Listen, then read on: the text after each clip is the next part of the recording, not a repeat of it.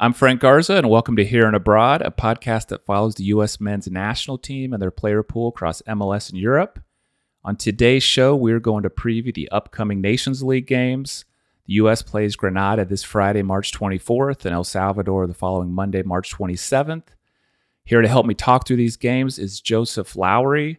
Joseph is the editor at Backheeled. Joseph, welcome to the show. Frank, thank you so much for having me. It is great to be here. So I'm excited to get into these games. Before we do that, I just want to take a look at the big picture of where things stand in the Nations League, how things are set up for the U.S. right now. So the U.S. is in League A, Group D with El Salvador and Grenada. Whoever wins the group will move on to the Nations League semifinals on June 15th in Las Vegas.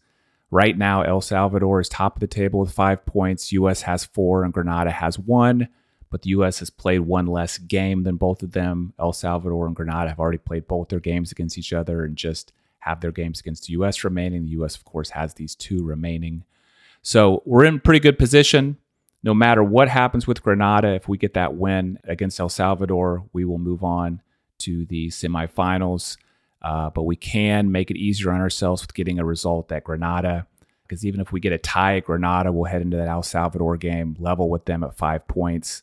We have a better goal differential than they do. We have +5, they have +2, so then even a tie would be enough for us to move on. With all that being said, Joseph, when you sit down on Friday, you got your popcorn, you got your beer, you got whatever you're going to have, and you sit down to watch the game, the starting lineups come out, the game gets underway. What are some of the first things you're going to be watching for? So the first thing for me, and I don't know if he's going to be in the starting lineup, but the first thing is trying to put on my body language expert glasses, right? And trying to look at how the team is reacting to Gio Reyna. Really, I think that's been so much of the big story through this camp. Tim Ream has come out and talked about things a little bit. We're going to continue to get more from the players and from everyone else involved with the USMNT on Reyna as time goes on. That's the biggest part of this camp, right? When the roster was released and reporting came out even a day before the roster had come out, that Gio Reyna was going to be with the team in Orlando, then flying down and going through all of the motions in this camp. Immediately, the biggest storyline became, how does Gio Reyna reintegrate himself into this team? How do his teammates respond?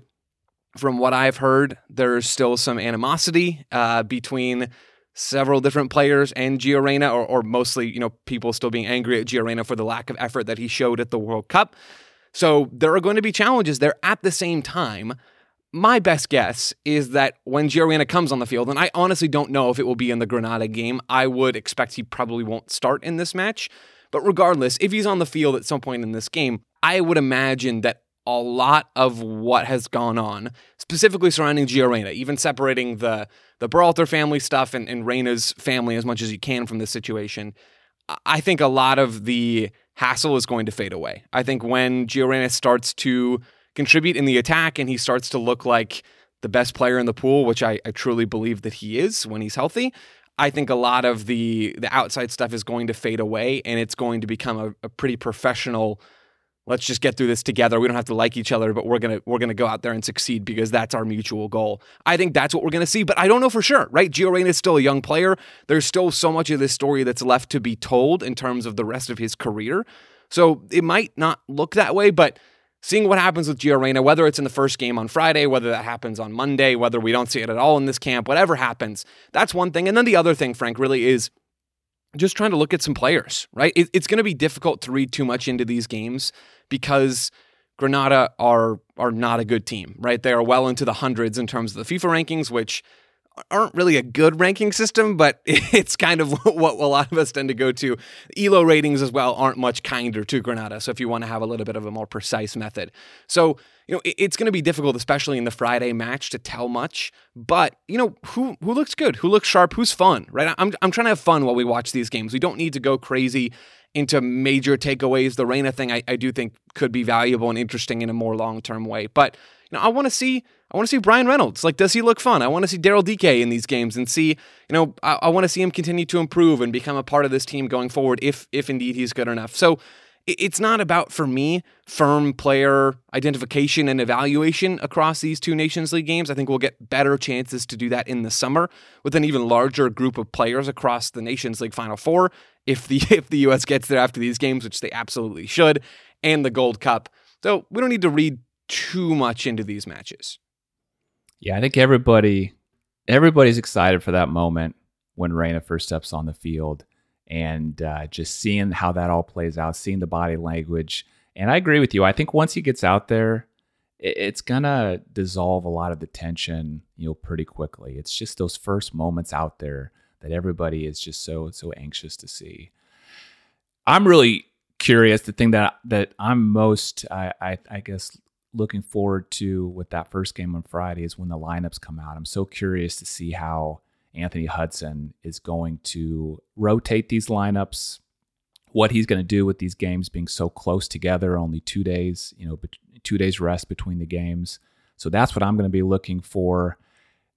Let's talk about those starting lineups. What would be your strategy going in? Are you going to put your best 11 out on the field against Grenada? Are you going to put a B team out there, some kind of rotated team? What kind of strategy are you thinking with that starting lineup for Friday?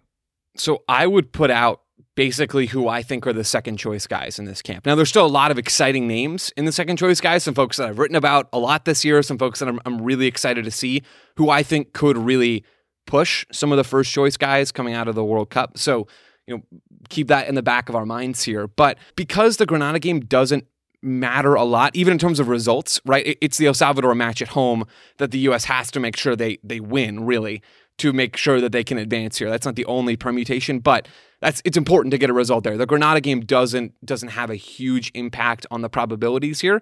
So I wouldn't sweat it. I think whoever you can put out on the field would be favored by a considerable margin in this game. So I'll run through my lineup and highlight a few players that I think are especially intriguing along the way. So I would have Matt Turner in goal for both of these matches. I think he is the best keeper in the U.S. pool. I'm happy for Zach Steffen to see him back involved. I can't imagine how difficult missing the World Cup was for him. I just think Matt Turner is a better goalkeeper, and I enjoy watching Matt Turner play soccer. So I would have Turner start for both of these matches, including the Grenada game, of course. I would have Brian Reynolds start at right back. I've written about Brian Reynolds a bit recently for Backheeled. He's improving in Belgium. He's still not a complete player, but he is an Alphonso Davies level athlete with a lot of upside. So at 21, I believe he's 21, there's still time for him to improve. And I want to see him hopefully get a chance here to show what he can do. I want to see him hopefully come back in the summer for a more extended period of time against better opposition. And I want to see more of Brian Reynolds. So Reynolds is my right back for this game. I would have Joe Scally on the left. He's a solid player. This is mostly just a function of who I'd start in the El Salvador game. So Scally would be on the left. We know he can do that job. We've seen him do it with Gladbach. He's done it a little bit for the national team before. And then I would have Trusty and McKenzie in the middle of my back line. So Austin Trusty and Mark McKenzie. Let's get the Philadelphia Union band back together, folks. I think Trusty has earned a real look here. McKenzie, I'm less sure of. I'm not incredibly high in his game at this point, but again, based off of the center backs that I'd start in the next round, it makes sense for me here. So I'm not mad at that pairing. And then looking at the midfield, the number 6 spot is difficult here, right? Because Tyler Adams isn't here with a little hamstring injury, and Callan Acosta isn't involved. And I think generally for the U.S., one of the priorities for this cycle needed to be identifying another number 6. If Adams is going to be the guy, and he should, right, until he's deposed, if Adams is going to be the guy, I'm not sure there are many folks out there that felt all that confident in Callan Acosta as the backup. I didn't feel confident. It certainly feels like there's room to improve on that front. So in this camp, in this game against Grenada, I've got Alan Senora starting at the number 6. He played more as a 10 or as a more advanced player in Argentina. Now he's in Liga MX. I like his game. He was dropping deep. I was in person at the first January camp game at LAFC Stadium early on this year, and Senora was playing as an 8, but he was dropping down to receive as a 6. He's an up-tempo player, likes to be on the ball, likes to move things forward, kind of a metronome type. So I like Senora. I'm not sure that that's his best spot, but I'm also not sure that it's not. And there aren't a lot of other number 6s that I'm really intrigued by. So I'd have Senora at the 6, De La Torre and Brendan Aronson as the 8s, with Aronson having more license to go forward, maybe drift into the half spaces a little bit, overload some of those areas, and Brian Reynolds can overlap. Maybe Scally stays a little bit deeper to keep some balance from right to left. I'd have those two there. And then as far as my forward line goes, I'd have Taylor Booth on the right side. I don't love this, Frank, to be honest with you, but in keeping my total rotation, I would have Alex Zendejas on the left. I just don't think Zendejas has very Yeah, I think he's better on the right than the left, but it's not perfect, and somebody has to give here. So I'm having Zendejas give a little bit. So Booth on the right, Zendejas on the left, and Ricardo Pepi up top as the number 9. And this lineup, I think the number 6 spot is the only spot that I've got a question about. Allows me to rotate at least at 10, maybe even 11 spots for that El Salvador game. Yeah, it's interesting. You said this. I'd say Senora was the player I was most surprised to see on the roster. I think he's a really interesting player. I wasn't all that impressed with what he did in the January camp, but you said you were there in person.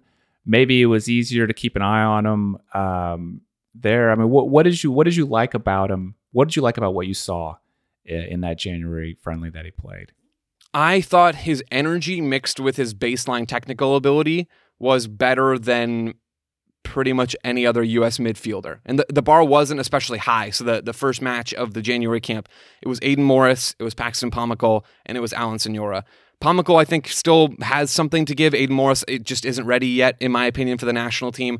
I'm excited to see him improve. I think he will under Wilfred Nancy in Columbus this year. But Senora, you could just tell that he was a little bit more experienced, that he was a little bit more technical, had some more energy to him, looked ready to go.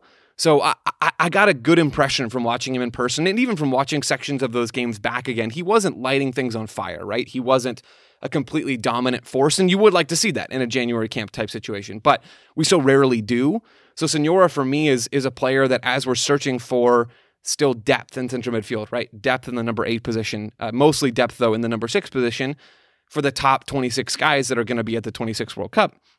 Senora, to me, is a guy who deserved another look. I'm glad to see him here, and I hope he shows well when we see him again in the summer. Yeah, I do think that 6 is the most interesting call that Anthony Hudson has to make, in this starting lineup. So you didn't go with Johnny Cardoso there. What's your thoughts on him, and why you decided to go with Senora over Cardoso? I don't have a lot of...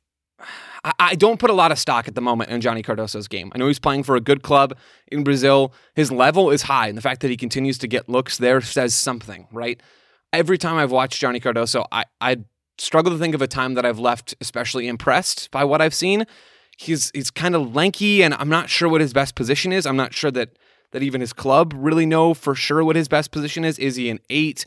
Is he a 6? Is he somebody who likes to get forward in a double pivot? Is he better as a free 8? Is he better as a lone? I mean, I still have a lot of questions around his game, and so it would be good to get a look at him, and I'm guessing we'll get a look at almost everybody in these couple of games. So I think we'll get at least a little bit more data on Cardoso, but again, with the asterisks of especially this first game against Grenada, El Salvador will pose a better and more complete test, but still an imperfect one. I just don't put a lot of stock in Cardoso at the moment, and I'm eager to be proved wrong. He's still young, right? Still lots of time, and we still haven't seen him that much with the national team. So I'm eager and hopeful to be wrong, but I don't know, maybe just a lack of data or me just not quite seeing the full picture on Cardoso right now. Yeah, so I don't think I have too many disagreements with you on that starting lineup. I would say I think I'm a little more nervous about this Grenada game than most people are. I know that we should, on paper, we have the team to blow them out of the water. I don't see this U.S. team play very well on the road against CONCACAF, opponents. I'm nervous about them not getting a good result at Grenada, and then that El Salvador game turning into this absolute must-win game with all the pressure that's kind of on this team already with the whole, we have an interim coach, there's this whole Reina Berhalter scandal we talked about. So I think I would go with more of a mixed team of, I don't want to call it either an A or a B team, but maybe for example, on my center backs, I might not go with who I think is my 3 and 4. I might put my 1 and 3 in there, or my 1 and 4, and kind of do that throughout the lineup. So the 11 I had is, Matt Turner and goalkeeper, which I think we agreed on that. Brian Reynolds, I agree with you on that. I'd have Mark McKenzie and Tim Ream on my center backs, just to kind of get that mix that I talked about and have a little more certainty there. I would start Anthony Robinson as my left back. I went with Johnny Cardoso as my 6 in the midfield, but I am nervous about it. I will tell you, I don't have a lot of data watching him either, but I think against Grenada, he should be okay there. And then I am going to put Yunus Musa and Brent Aronson in the midfield along with him. I'm going to start Gio Reyna because I want to start him one of these games, but I'm a little nervous about starting him in front of the home crowd and the pressure that might put on him. What if there's some fans that are, I don't know, taunting him? He's going to be in front of the press more for that U.S. game. So I see this Grenada game as kind of a little under the radar, lower pressure game. I can stick him into the starting lineup and get that first start out of the way. I agree with you. I'd put Zendejas on the other wing, and I'd put Pepe, as my forward. But the main thing is, I think I'd try to, instead of going with a complete reserve lineup for that game, I try and mix in some of my normal starters with some of the more backup players, just because I'm just a little bit more nervous about that Grenada game and something going wrong there and putting too much pressure on this El Salvador game. Yeah. No, I mean, I can understand that. It's never easy going down to play in some of these conditions in the Caribbean or in Central America. It's not an easy proposition, and it's not a guaranteed win for the U.S., right? It's not. I think what you're hoping for, if you're the U.S. in terms of advancing, and this should absolutely happen. If it doesn't, something very, very wrong has gone on, and we should be critical of what happens here. But, I mean, if you even pick up a point against Grenada, you can get away with a point against El Salvador, right? So if you pick up nothing, you've got to beat El Salvador. If you pick up a point or 3 points against Grenada, you still need at least a draw. So the margins just aren't super big for me. Like the difference is you're still probably going to need something out of the El Salvador game. You're still going to need something out of the El Salvador game, no matter what. It's just a matter if it's a win or a draw, right? So yeah, and as far as the difference between my lineup and your lineup, I don't think they're all that different. Like, you're still going to have the quality advantage. You're still going to rotate some. I guess I'm just entering this with the mindset of try to limit starting players twice in this window, just because players have done a lot this year between all the European competitions that are going on, between the World Cup. Like, players have done a lot of stuff. And I would imagine close to the end of March here, they're getting tired. So that's my thinking on that. But I'm not really sure you can go wrong in this camp. Yeah. I do think that you'll see a completely different starting lineup, except for maybe goalkeeper between the two games, just because there is only 2 days rest between the games. I think they're going to have to rotate everybody. But kind of looking at the next game then against El Salvador on Monday, how would you change things up? What are the different things you're going to be looking for versus El Salvador versus Grenada? I think at home against El Salvador, we should expect the U.S. to be the protagonist, right? And we should expect the same thing on the road, but how you be the protagonist is different depending on the conditions, right? Playing in Orlando at Orlando City Stadium, like it's the field's going to be good, right? You should be able to play real soccer. The U.S. should come out here and try to dominate, right? Try to carry over what we saw at the World Cup stylistically, where Anthony Hudson was there, a part of that staff. They should be trying to do a lot of the same stuff. Now, it doesn't mean that the positional alignment has to be identical or that the personnel have to be the same, but the style, we should expect them to come out there and control the game, to create chances against an inferior team, and to win, right? And ideally to be dominant in a game like this. It won't be easy. El Salvador has something to play for. So it's not like that's a game we can take for granted, but the U.S. should come out here and expect to be good, like to expect to play good soccer with their best players. I think it does make sense to keep a lot of the A1 guys involved here. So I would have Turner, Dest, Miles Robinson, Tim Ream, Jedi Robinson. That would be my back five. And then the number 6 spot, I don't have a strong preference. Maybe it's Cardoso because I didn't have him in the first game. I'm still kind of quietly curious about seeing De La Torre play as a number 6.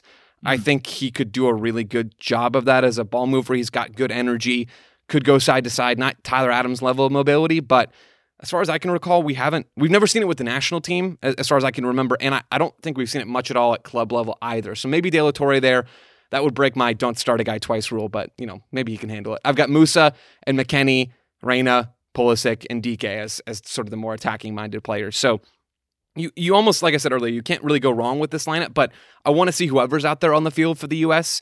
really creating and controlling this game. That should be the expectation for this team between now and the 2026 World Cup and after the World Cup against teams that are worse than them, right? And on talent, El Salvador is not at the United States level. Yeah. De La Torre, whichever game he plays, he's one of the players I'm most excited to watch as well. I mean, he's shown flashes before to me of somebody who can be a really exciting player for this team.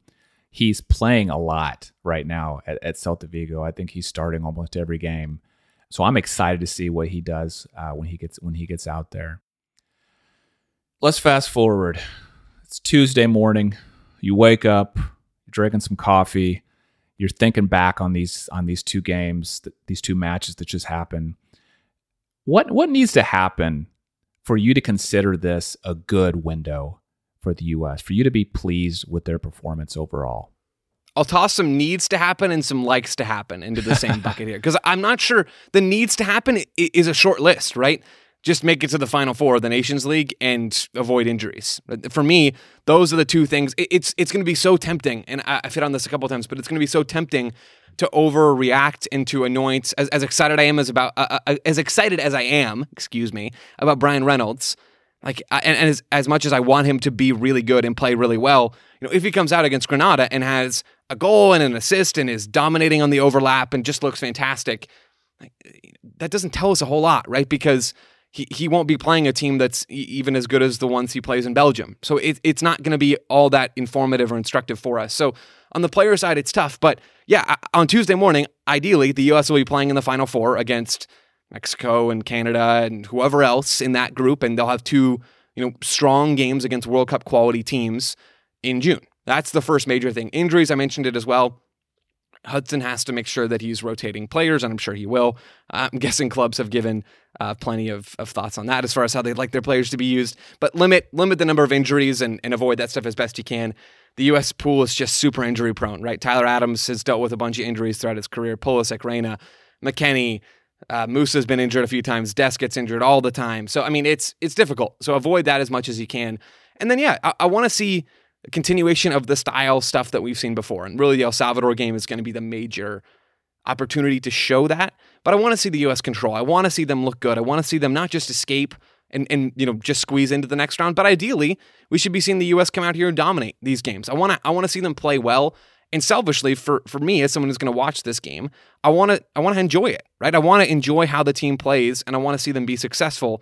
I think that's going to be directly tied to the kinds of games and how dominant this U.S. team is, because it's fun to watch a team play good soccer. So I want to see the U.S. play well. And then the last thing is, hopefully we make some progress and have some positive data points on Gio Reyna, right? And how he interacts with his teammates. It's going to be difficult from afar to get a good read on. Hopefully we'll read more from folks that are in and around that camp, and we'll have plenty of coverage of it at Backfield. Hopefully we'll continue to see positive signs of Gio Reyna's maturity and what his working relationship is going to be like with his teammates, because undeniably that is something that's going to need some mending in the future.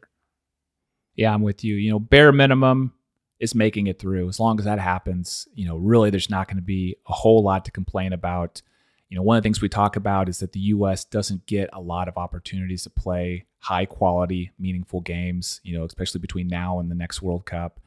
Being able to play in a final against Mexico especially, but even Canada, the way they've been playing, that is an important game that I think would be a great experience for the U.S. to get this Nations League as well. Yeah. I think what I'm just most interested in seeing, though, for me to call the performance good, is that one thing I think this U.S. team has been lacking is the ability to take care of business in the easier games and not make it so difficult all the time. Even in CONCACAF qualifying, they didn't play very well on the road. They have a tendency to play down to their opponents sometime. And I've always thought, one sign for me that the U.S. is starting to take it to the next level with regards to their competitiveness is when they start just taking care of business against these Grenadas on the road, when they can go down there and they can get a 2-0 victory without a whole lot of surprises. So that's what I would like to see. I would like to see them go and just take care of business. It doesn't have to be flashy, but they should be able to take care of business these two matches and roll into semifinals. So that's what I'm going to need to see to call it a good performance. I do want to see two wins here. So with all that said, let's make some predictions. What we think is going to happen, results, scores. Let's start with the Grenada game. What's your prediction? You said it there, Frank. I'm going to go with it. I think we will see the U.S. come out to a pretty controlling win on the road. 2-0 might be a little low even for me. I'll go with 3-0. I was going to say 2-0. I'll go with 3-0. I think it's going to be a mostly composed, not flashy, not especially attractive win, but I think it's going to be an effective performance from the U.S. on the road in Grenada. I think they're going to get a 3-0 win. Okay. I'm going to go 1-0. I know it's a little surprising, but I wouldn't be surprised at all if they come out 2-0 or 3-0. But just from what I've seen so far on the road, CONCACAF team, I don't think they're going to concede a goal. I think maybe they're going to struggle to get that first one. Maybe if they get one early, then there'll be kind of a little bit of an avalanche. But I'm gonna go with 1-0 for that game. Okay. How about El Salvador then at home? I'm going to say that this will be a 3-1 win. I think the U.S. will again be the better team. I think the talent advantage between them and some of the other teams in this region has grown over the last few years. I'm thinking from watching this team play that it's going to continue to grow and that there's going to be more and more depth added here. So I'm going to say a 3-1 win with El Salvador getting something because they are a team with some capable players, and we saw throughout World Cup qualifying that they are a team that can do some positive things. So I'll go 3-1 in this match in Orlando. I picked the exact same score. Hey, so we're in perfect sync there. You know, as poor as they play on the road sometimes, at home, I usually see them play great. They have a tendency to score a goal in bunches, especially when it's a really must-need win, must-need game. So, yeah, I think 3-1, solid victory against El Salvador at home. All right, Joseph, so thank you for sharing all of that information. Before you go, 2 things. First of all, want to just invite you to share anything else you'd like about these upcoming Nations League games. But then also, please tell folks where they can see more of your work and learn more about you if they'd like. The last thing for the U.S. Is, again, less tied to these games, but more something I'm going to be watching throughout the summer and just going forward, right, as we start this new cycle. Because in some ways, this feels like the start of the cycle, right? January camp happened, but this is the chance with players that are most likely to meaningfully contribute in about 3 years. So this is kind of the beginning of something new, but at the same time, it's carrying over a bunch, right? I think we could all go through and maybe hit 13 players that we feel pretty confident that if they're healthy, they're going to be at the 2026 World Cup. That's kind of bizarre, right? That doesn't really happen a lot. Certainly hasn't happened for the U.S. where you feel this confident about a young core of players that is on track to impact the team at multiple World Cups in a row so early on in their professional career. So, you know, that's one thing I'm going to be watching for, who comes in to support those players, right? Who comes in to add depth, to push them, to continue to grow that number from 13 or 14 to maybe by after this summer, it's closer to 15 or 16. And there's a couple guys that have sort of joined that group from the European contingent. Maybe it's Taylor Booth, maybe it's Alex Andeas, who plays in Mexico, not Europe, but you get the idea. You know, maybe there's a couple of these players, and then maybe after the Copa America next year, it's more like 17 or 18. And we see that number continue to grow. Again, I don't know how much we'll be able to tell who the extra players are going to be from these games. Maybe the El Salvador game will give us some more useful data, but I'm really keeping my eyes on that theme from now until the World Cup kicks off in 2026, because the core is there. I think a lot of the stylistic elements are there as well in terms of how the team plays. The foundation is stronger than it's been in a long time for the U.S. The floor is higher. I want to see if they can raise the ceiling a bit and continue to raise the floor as well with some of these extra players. So that's my last thought, kind of major overarching thought on the U.S. and yeah, these games, and also looking forward in terms of where folks can read or find more of the stuff that I'm doing, that we're doing at Backheeled. You can go and check out backheeled.com, where we cover a bunch of different aspects of American soccer, including the U.S. men's and women's national teams. We'll have plenty of coverage of the U.S. as they march towards 2026, and certainly the U.S. women's national team as they get closer and closer to their World Cup, which is just months away at this point. So plenty of coverage of that, the domestic leagues as well. Lots of great folks contributing.